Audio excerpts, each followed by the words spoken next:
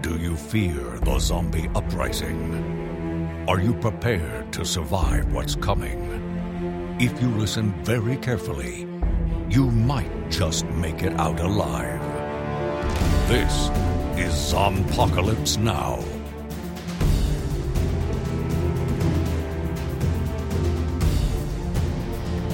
So here we find ourselves again. Yes, indeed. Well, here, as in our place, but not here as in... I don't know if we've ever been here, as the show is concerned, before.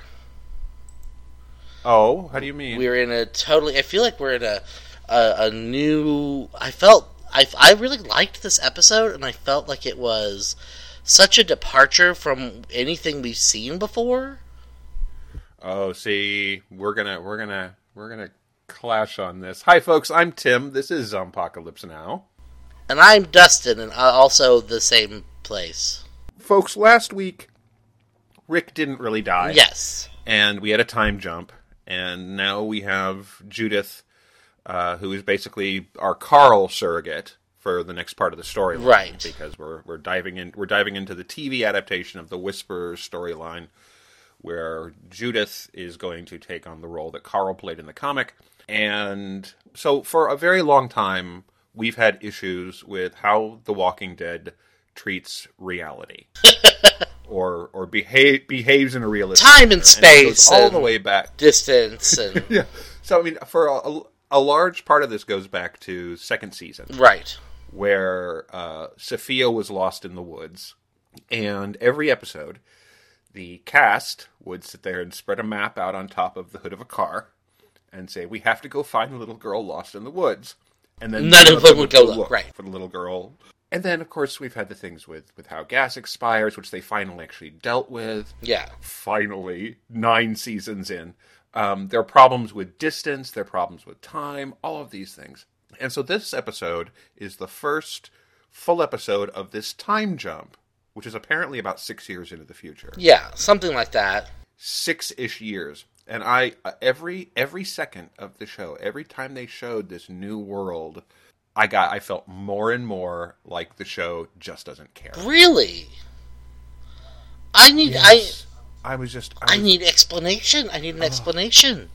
So basically, over the course of the episode, you have these little scenes, these little vignettes, really, because there's not actually a through line, not really, to the story. Okay, there's an illusion of one with this new group of people who arrived in town, right? But they're being shipped off to Hilltop, so I don't know that they even matter, because for the most part, what we got were these little vignettes of things where people were acting like way people just don't act. Mm-hmm. Okay, so here's an example, all right? So we are at the Kingdom, and you've got this boiler thing that is, they've got a leak, and the only person who seems to care or want to fix this thing is a teenage boy. Okay. And I'm watching this scene, and I'm going, seriously, there's not an adult human in this town who thinks it matters, who thinks that it's important that this thing actually work and not spring leaks, or if it does spring leaks, it can be repaired. There's not a grown-up there who cares. There's not a grown-up there who looks at the city that they live in and says, for the good of us all, I should learn this skill set. That this kid who wants to go off and learn these skills is being told no. And I'm looking at this whole scene and I'm going, who the hell are these people? And how the hell are any of them still alive? How can they... Oh God, everybody was acting so dumb. And, oh God, So here's the problem. I could go on this extended rant and not even get to what happened this week. So it's probably all about the boiler. It's all about the boiler for you, huh? No, and that's just it. That's just one piece of it. So here's the thing, is that basically, as the episode progressed, there are these great little bits, some of which I quite liked. But the overall world that they paint in this Walking Dead 6 years on world is, I don't even understand how any of this is even possible at this point. I am just so confused about what they are trying to say is going on here. I just don't understand. Because as a whole, it doesn't make a lick of sense. Okay. Well, I will say that I kind of feel like I got it, honestly.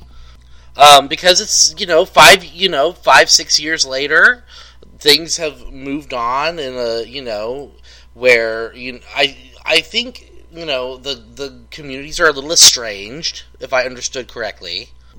Hilltop and Alexandria don't have the greatest relationship anymore, and I don't know how the kingdom fits in. In fact, it made it kind of seem like Carol taking Henry to learn these skills was almost like a peace offering or a peace gesture towards Hilltop or something.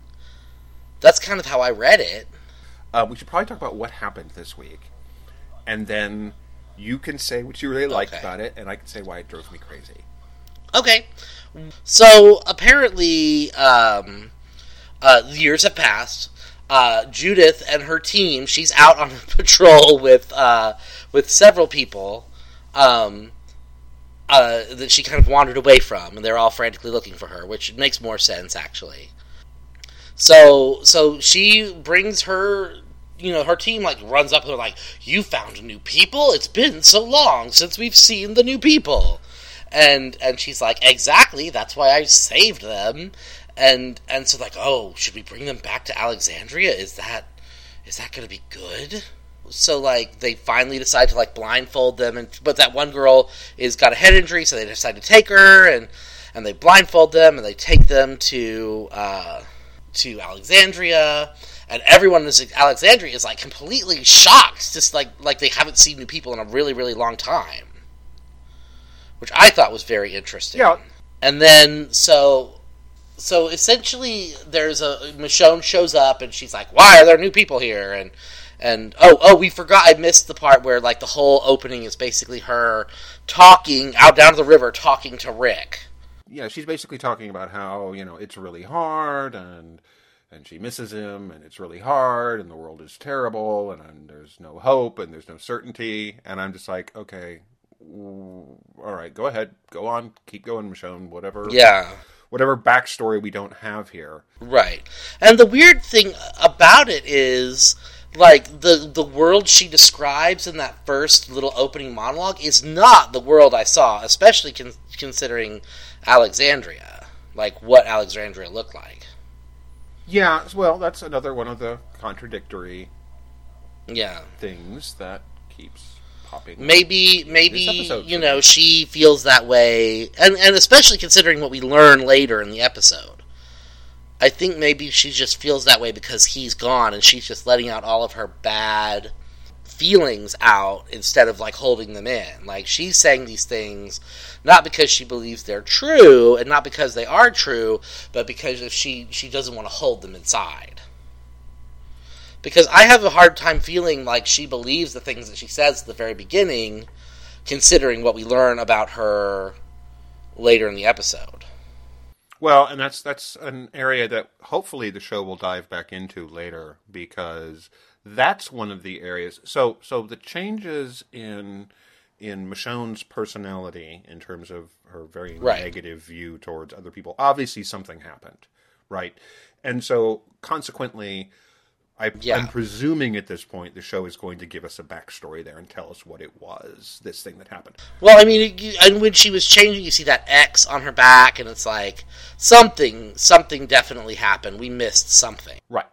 So, I mean, I'm hopefully we're going to see... Or hear about it, or something. Was. That's a safe assumption we should be able to expect to have whatever backstory, because, things have obviously changed, and we'll hopefully get some of that filled in. Because, essentially, I feel like her, we are not going to accept new people because we have to protect ourselves, is, like you said, completely out of character for her, and completely out of character for the vision that Rick and Carl had for for Alexandria going forward. Right, and I think that's not one of the parts that bothers me, unless they don't give us a real explanation. I mean, it seems like the kind of thing they would definitely have to do. So anyway, the new people show up, and they're put in quarantine, and the hurt one is taken to the infirmary, and that doctor has survived for 6 years, which is a shock. So later in front of the council, they have to give up all the weapons. And later in front of the council, Michonne proves that the leader of the group, the new people, is a liar, because she says she was just a waitress in the old world, but it turns out that she has a prison tattoo, and she snuck a knife through. And then later, the new people are discussing what they should do, if they should go after Michonne because she's the conceding vote, or if they should just let it happen, get kicked out when their friend is better, or what. And it's revealed that the girl who was hurt, her necklace, which the leader of the group got from the infirmary, has a razor blade in it. And so she's just chock full of weapons. She is Mad Maxing it super hard at this point. And so I guess she decides to go and take on Michonne. But when she gets to Michonne's house, she realizes that Michonne has a 5-year-old son. Dun dun dun! I'm not even sure what her logic is there, because here Michonne, in this whole council scene where they go before them and give their backstory and tell everybody who they are, and there's the bit with the music teacher and the deaf reporter, or the woman who was a reporter who's deaf, and her younger sister. I couldn't tell if they were actually related or not. That's what they said, is that they were sisters. Yeah. So Michonne does the whole challenge about the prison thing and how you're lying to us, which didn't entirely make a whole lot of sense to me, because in this world, 6, 8, 9, 10 years, however long it's been at this point, how much that actually matters is a very good question. Right. But okay, sure. Again, Michonne's very suspicious because of something that happened. So her solution is to, in the night, sneak out of where they're staying and go and try and kill Michonne. I don't necessarily know if it was to go out and kill Michonne. The way they were talking about it. Well, what else is she going to do? She's sneaking out in the middle of the night. She's got a knife in her hand. She sneaks up to the window. What else is she going to do, Dustin? I don't know.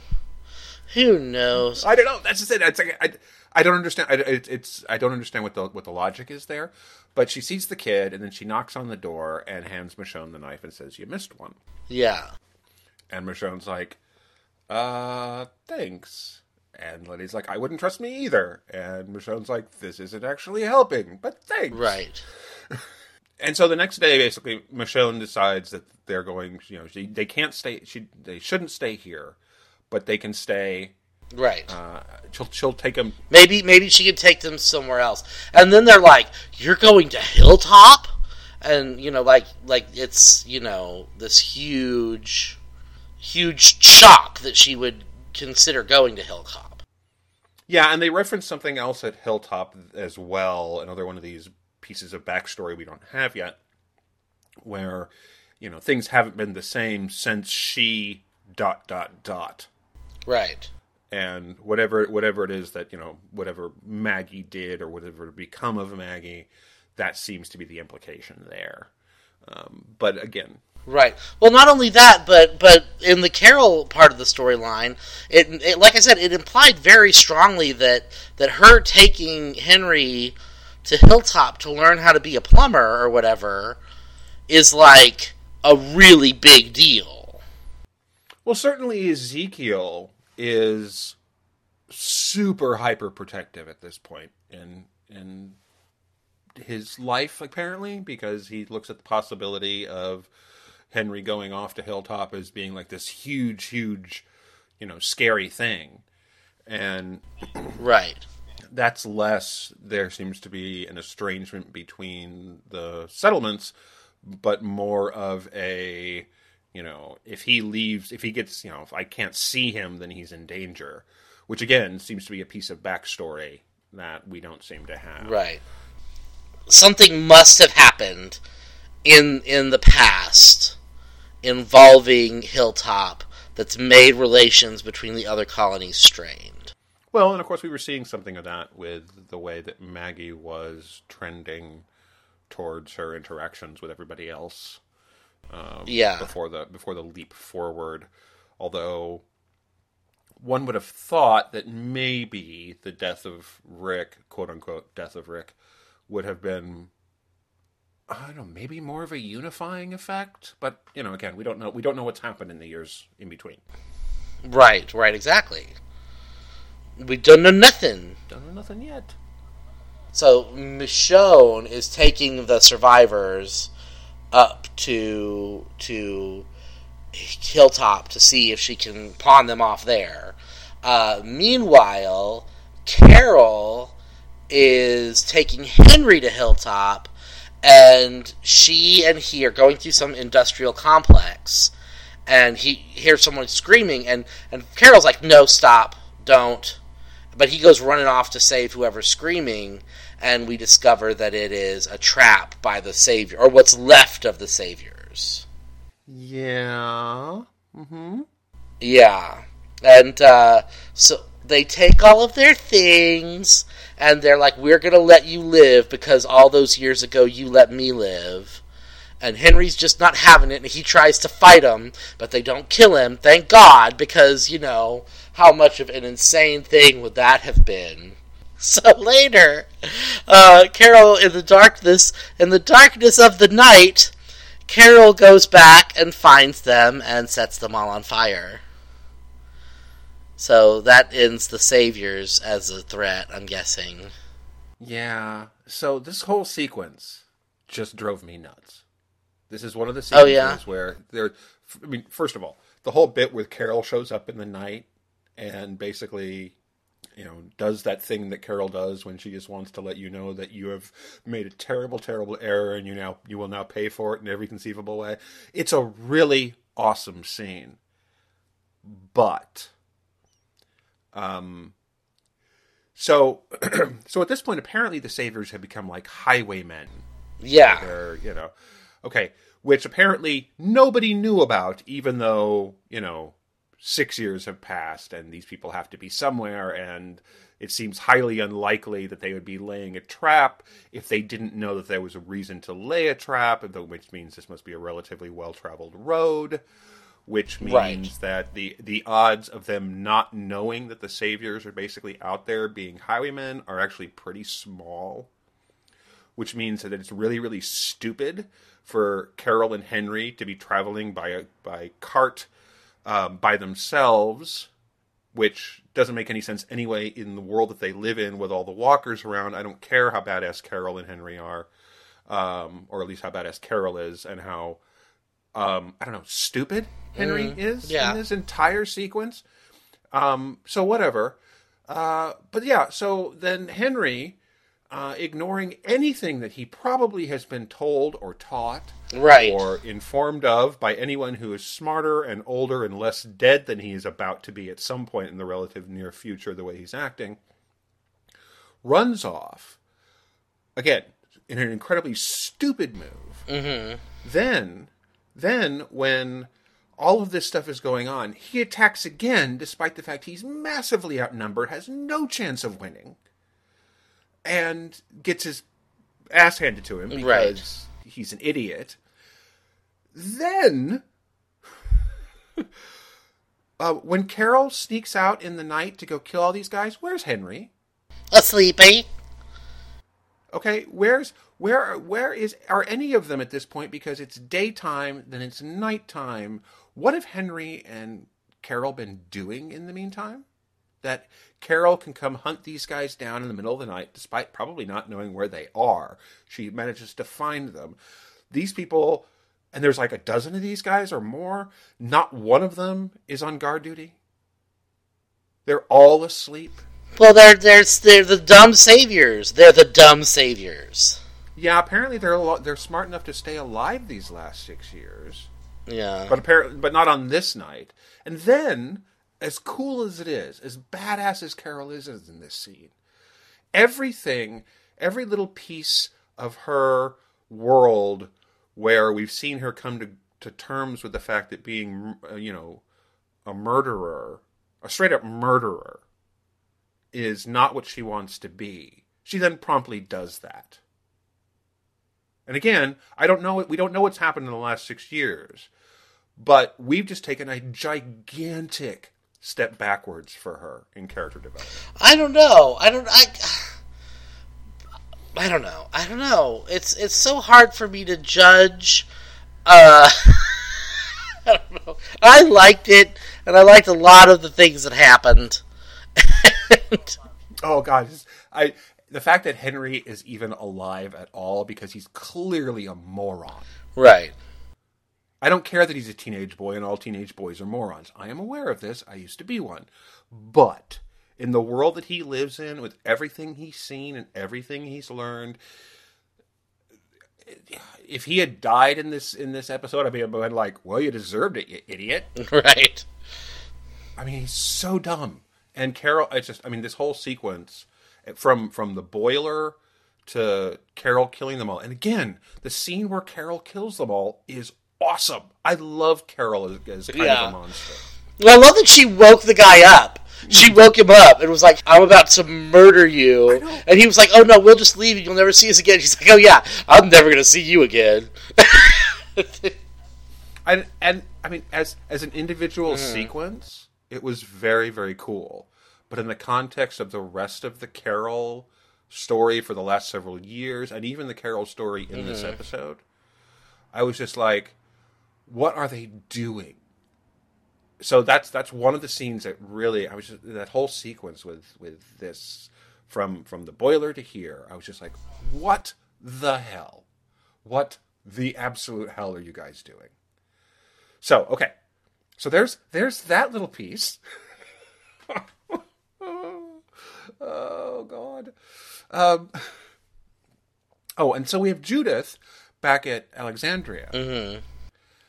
And Judith, we have a scene that is basically a rewrite of a scene in the comic where Carl used to go and talk to Negan. Yeah. And so here's Judith sitting on the steps outside of Negan's cell, with no context here to know whether or not anyone else knows. I mean, she's right out in the open. Surely people have seen her sitting there chatting with Negan before. Right. No real context of how Michonne might feel about this. Well, I mean, he's got a window.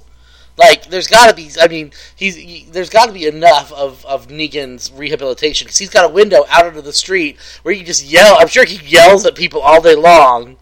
Yeah, again, without any context here, I didn't mind this scene. Yeah. I thought Negan's story about the dogs was an interesting little metaphor for what's going on, because Judith is talking about how Michonne is reacting to the new people. Right, and I loved their little interaction where he's talking to her and she starts packing up and he's like, hey, where are you going? And she's like, I only want your help with the math. And he's like, why the math? And she goes, numbers don't lie. It doesn't matter if you're a good or a bad person on the inside. And not only that, she sits there and he basically gives the moral of his story about not trusting people. And she's like, yeah, how's that working out for you? There's a great little exchange. And his little bit about, when she's doing the math problem about airplanes traveling. And he's like, have you ever seen an airplane? She's like, no. And he goes, do you think you're ever going to see an airplane? She's like, probably not. And he goes, then who cares? Yeah. But it's a great sequence. It's actually one of the bits that I really, really liked. Although I am a little concerned, and I realize it's the Walking Dead world. I'm a little concerned about how much this 10-year-old kid can just wander off. And I realize there's a grand history with, not knowing where Carl is, and, so she's just following in her brother's footsteps. But it's like, Okay, so when she goes off with the group at the beginning and she's with all the adults and she wanders off pretty far, apparently, that they have to like run to try and find and search for her. And it's like, okay, none of the adults are paying attention to where the small child was. Oh wait, this is The Walking Dead. Of course, no one cares where the small children are. Yeah, and I just, and you know that Judith is more than capable. I mean, she sniped those walkers. Like, pap, pap, pap, pap, pap. Like, they didn't really have anything to worry about. Not really. Somebody who knows a lot more about guns and small children can tell me how realistic it is that, she's shooting the way that she is, considering her body mass versus the kick of that. Well, and not only that, later she's like sitting on the stairs, like fiddling with her, gun, and Michonne said, like, "Why does my 8-year-old have a gun?" And she's like, "Hey, what did I tell you about this gun in the house?" Yeah. Yeah, it's a strange little world we've built here. Right. So what else happened on this? Oh yeah, so Eugene, who finally has a cool hairstyle. Right. Or at least a better hairstyle. Uh-huh. And has this idea about setting up this radio. No, Father Gabriel has the idea. Oh, Gabriel had the idea? Okay. I thought it was Gabriel who had the idea. Or maybe he said Eugene... No, I'm sorry. Eugene told Father Gabriel sometime in the last 6 years that if they go to this specific spot, they might be able to get a better relay for their radio system. Well, it's the top of a very, very tall water tower. So yeah, they go to the water tower and things do not go according to plan. Walkers show up. They scare away the horses. And Eugene manages, because no matter that he seems to be a lot more of a badass in the last 6 years. Right. Because there's a scene early on where he just wades into the walkers and just starts head stabbing. And it's like, Eugene. Right. Wow. He's just like, fine. Cool. I guess I'll kill these guys. Once he fixed his hair, but he's still Eugene. He's still awkward. And so, there's this whole bit. Well, okay, so they're being chased. I'm guessing they're chased all night by walkers. And, well, first of all, he kicks out the ladder. On accident. To the water tower. And so when he lets go and drops, he lands poorly. Right. And screws up his knee. And then they run all night. So this whole situation, by the way, has got a backdrop of Rosita and Gabriel are now a couple. Right. Apparently.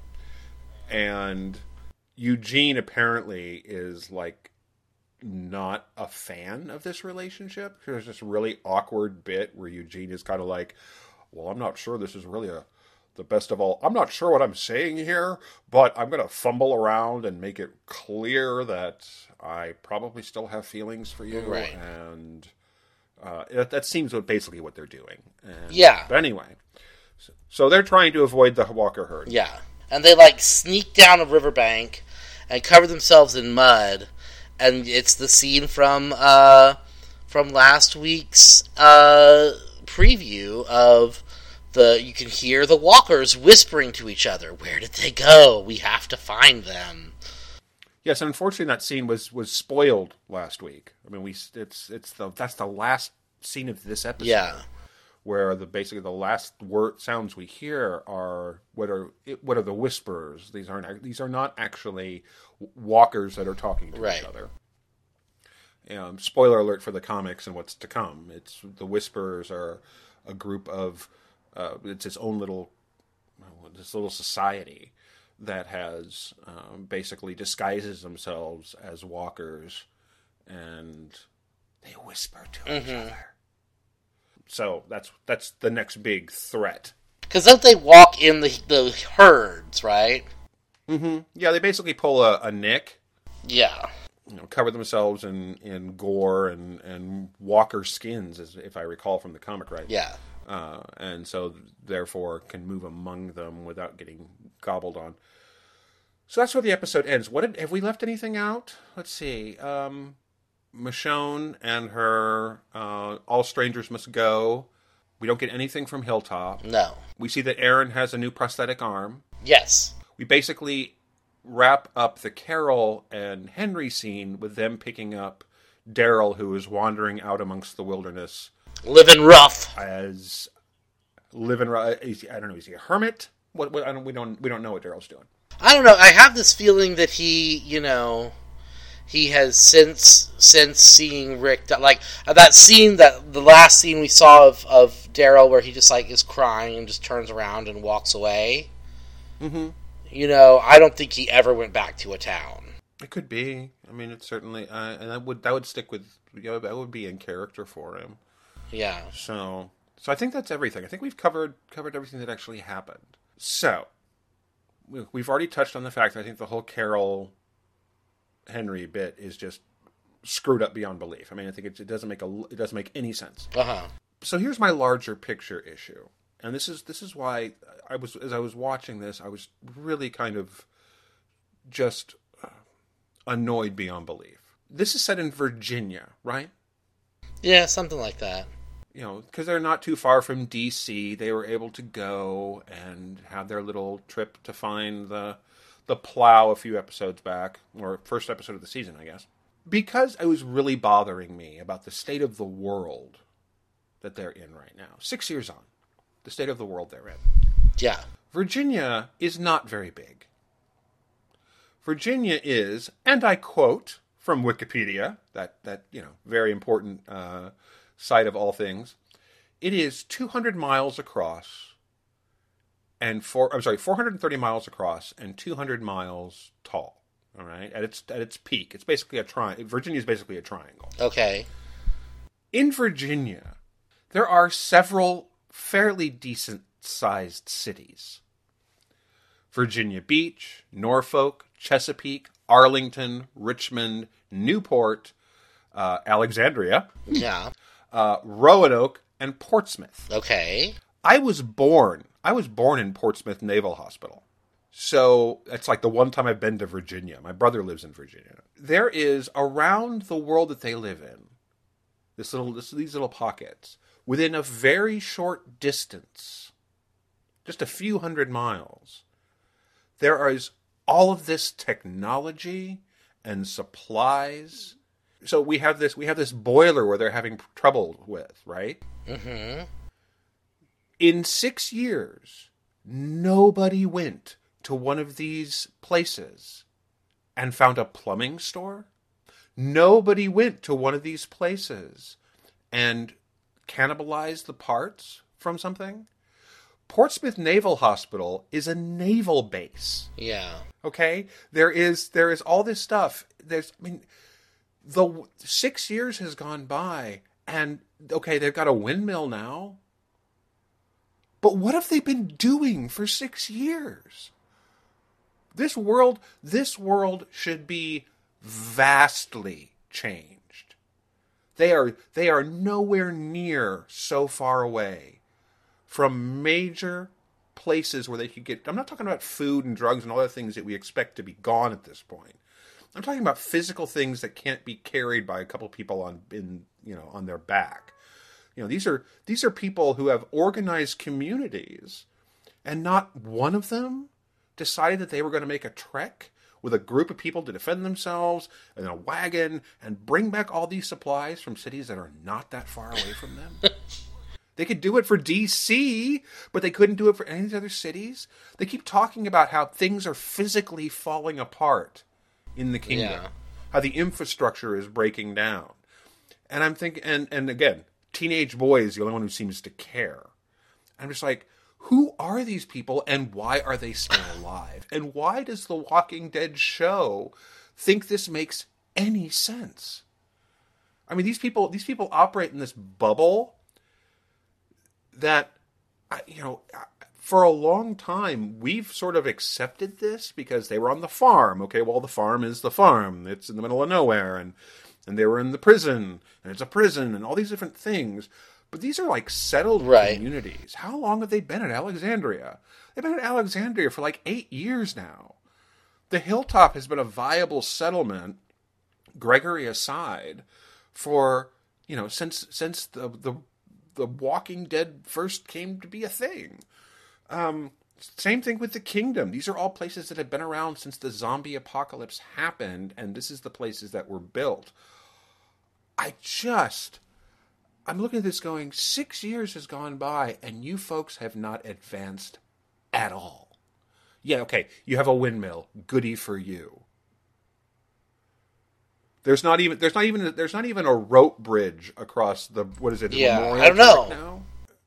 I'm looking at this stuff going, so basically, in this episode, what we have is Carol has gone back to being a murderer. The children have all grown up. The adult actors, there's only so much you can do, making them look 6 years older. I don't care about that. But the children have all grown up. But Henry has gotten stupider. Judith has turned into basically Carl 2.0. Yeah. And Michonne has become Angry Rick. I don't know if that's...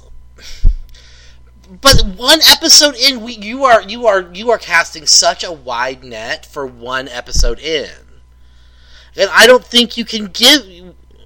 But here's no, and you're right and you're wrong, because what we saw over the previous part of this season was them asking these tough questions about, what Rick's worldview and all these things that are about building a better world and making a new place and going forward and having this viewpoint where we have to think about what the world we're leaving to our children. Uh-huh. And all this stuff. And in this episode, everything that we're seeing is showing that all of these characters have stepped back from that, except for the children. Well, except for one child, the other child in this sequence, not counting little brother. The teenage boy Henry is just setting himself up to die stupid. And I'm looking at this whole thing going, so are we supposed to be okay with the idea that everything that the characters were pushing for at the end of the first part of this season didn't come to anything?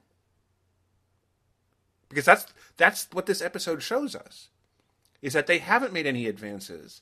They haven't built up their world. The world is starting to crumble. All of these townships are basically, living in their own little bubbles and not interacting each other, in any kind of meaningful way, aside from Ezekiel's fair, which I guess is coming up, which we don't have a whole lot of information about, but it's apparently a big thing, which could. I felt I was so frustrated by watching basically all of this stuff that we're building to, all of this idealism that The Walking Dead was finally looking at, which Rick, quote unquote, died for.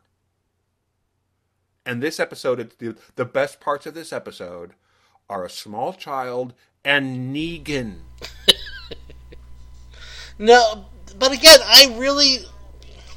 I just feel like, considering what we had to work with for the first 6 episodes, I liked what I saw tonight based on at least stuff has happened. There's obviously been some sort of history has happened. Maybe things broke down. Maybe they tried to make a go of being a big community. Maybe Maggie left with those lesbians and now she's gone and whoever's running the Hilltop now is a jerk and this is just a minor setback in what's really a good community. Because I wouldn't think that Carol would be taking her son to train to be a plumber or a boiler man or whatever in the Hilltop if there wasn't some kind of good relationship.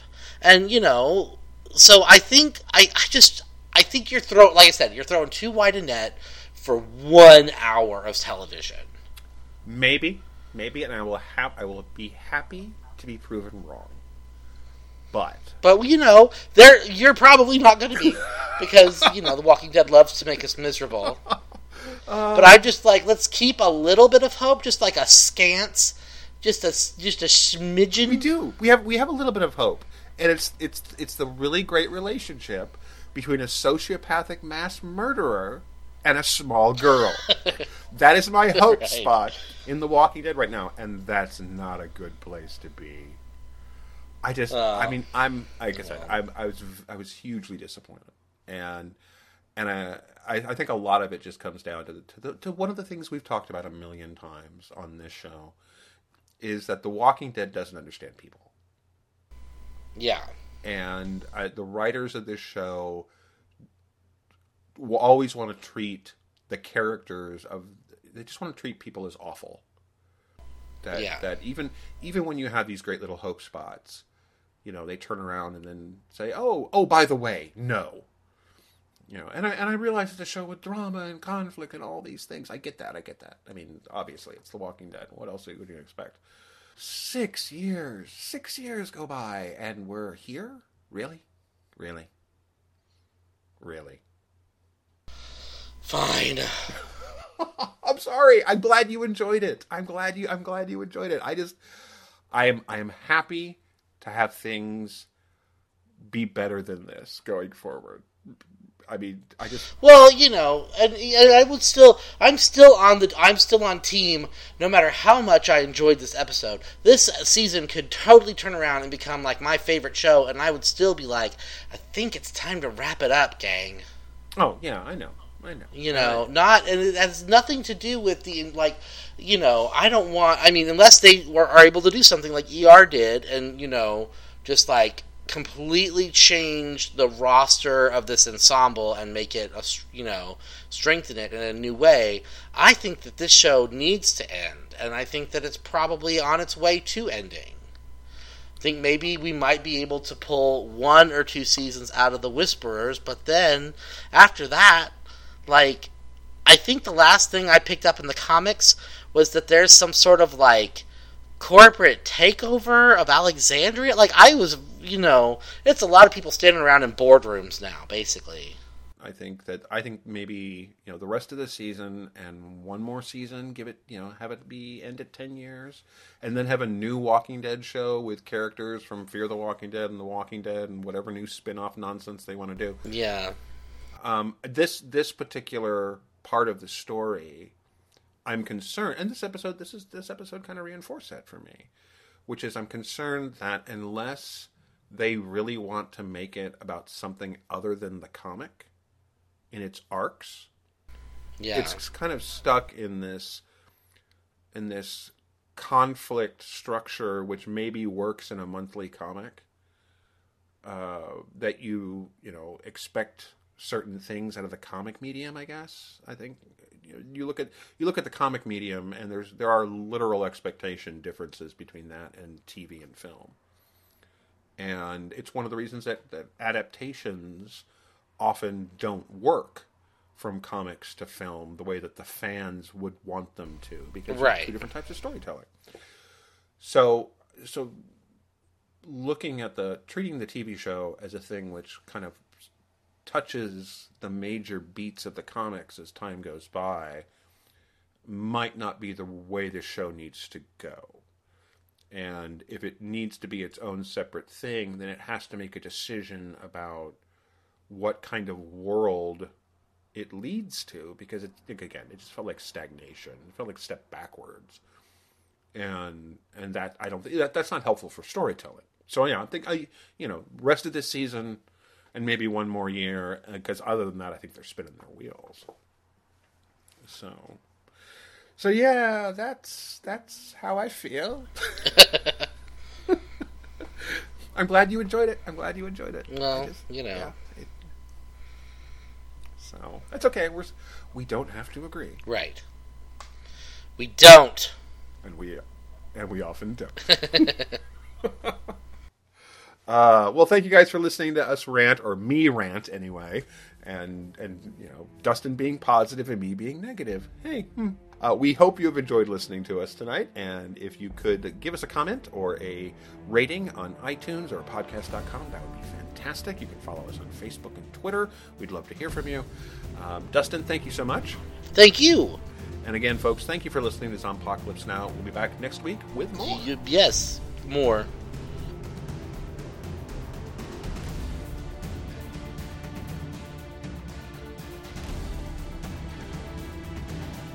Zompocalypse Now is recorded and produced by Dustin Adair and Timothy Harvey. All rights reserved.